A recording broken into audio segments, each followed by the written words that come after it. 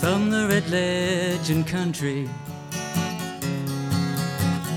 comes a story told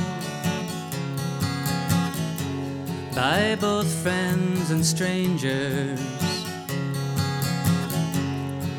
of Shelley Salo. What got me started was the Today Show when I was 14, and Peter, Paul, and Mary were on the Today Show. Barbara Walters was the interviewer, Hugh Downs. And that day they had Peter, Paul, and Mary for the whole 2 hours, 7 to 9. And I heard them, and I said, I want to play the guitar. I mean, they were singing Blowing in the Wind. They were singing, these other folk songs. And I said, that's what I want to do. Found a book called Folk Guitar by Jerry Silverman and Pete Seeger, How to Teach Yourself. So I took the book and the guitar behind the barn where I grew up on the farm in Clarence, New York, and started to pick out a song. And it was This Land Is Your Land. So, Charlie, you were singing and playing the guitar, and you tried your hand at writing, but you had an important meeting with a guy named Lee Hayes, who was a member of the Weavers at one point. Lee was a bona fide songwriter. He had written If I Had a Hammer and so many other great songs. He traveled with Woody Guthrie. And I was living in Wisconsin at the time, and I went to visit him, and I was singing these songs about West Virginia, the coal mining stuff down there. Merle Travis, 16 tons, stuff like that. And Lee says, there's a lot of mining in the Midwest. I said, you're kidding me. He said, yeah. He says, they mine iron ore in Minnesota. That's when I started writing.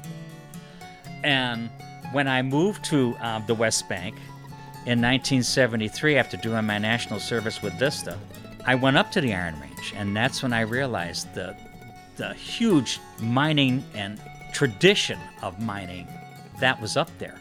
I was on the road, came home, and my wife always saved the Star Tribune for me. And I looked at the paper, and it was right on the front. Woman killed in Iron Range accident. And it was Shelley Salo, a 21-year-old woman. And women had a hard time being in the mines. Shelley was one of those women. And she paid the price of it with her life. Wrote a song about it.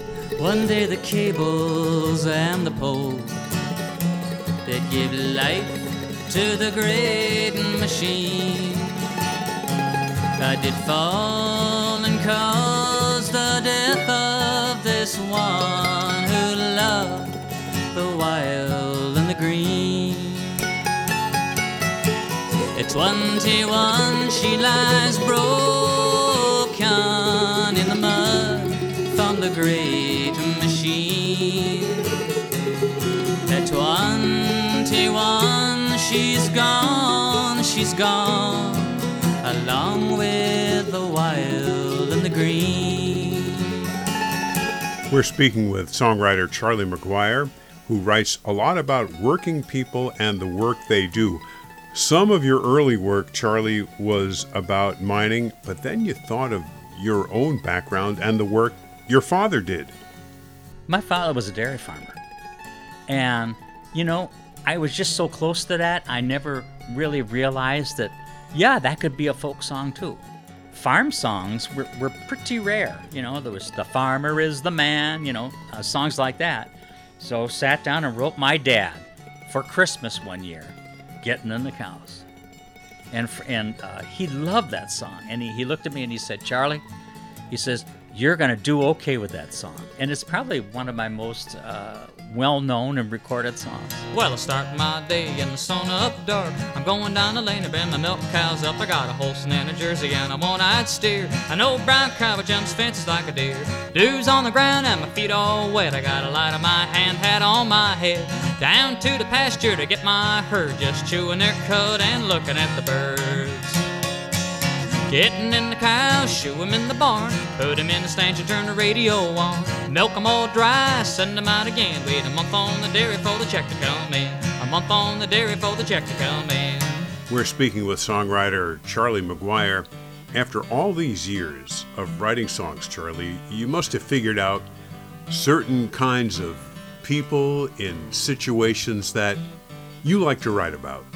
I've always been interested in famous people in a place where you'd never expect them to be.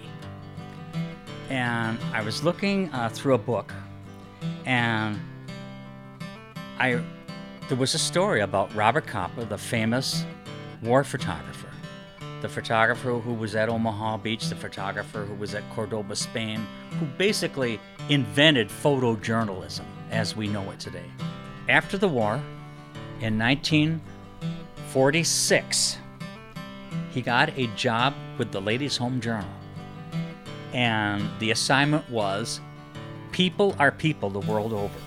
Different photographers got different parts of the world to cover, and Capa got the United States. So Capa and the editor of Ladies' Home Journal, the photo editor, got on a plane and they flew to Iowa. Saw a farm, an Iowa 80 farm, and pulled in and said, "Hi, we're from Ladies' Home Journal. This is the world's famous war photographer, Robert Capa. He'd like to live with you for a week and photograph your life." And it was a farmer, his wife, and their 3 children, and they said, sure.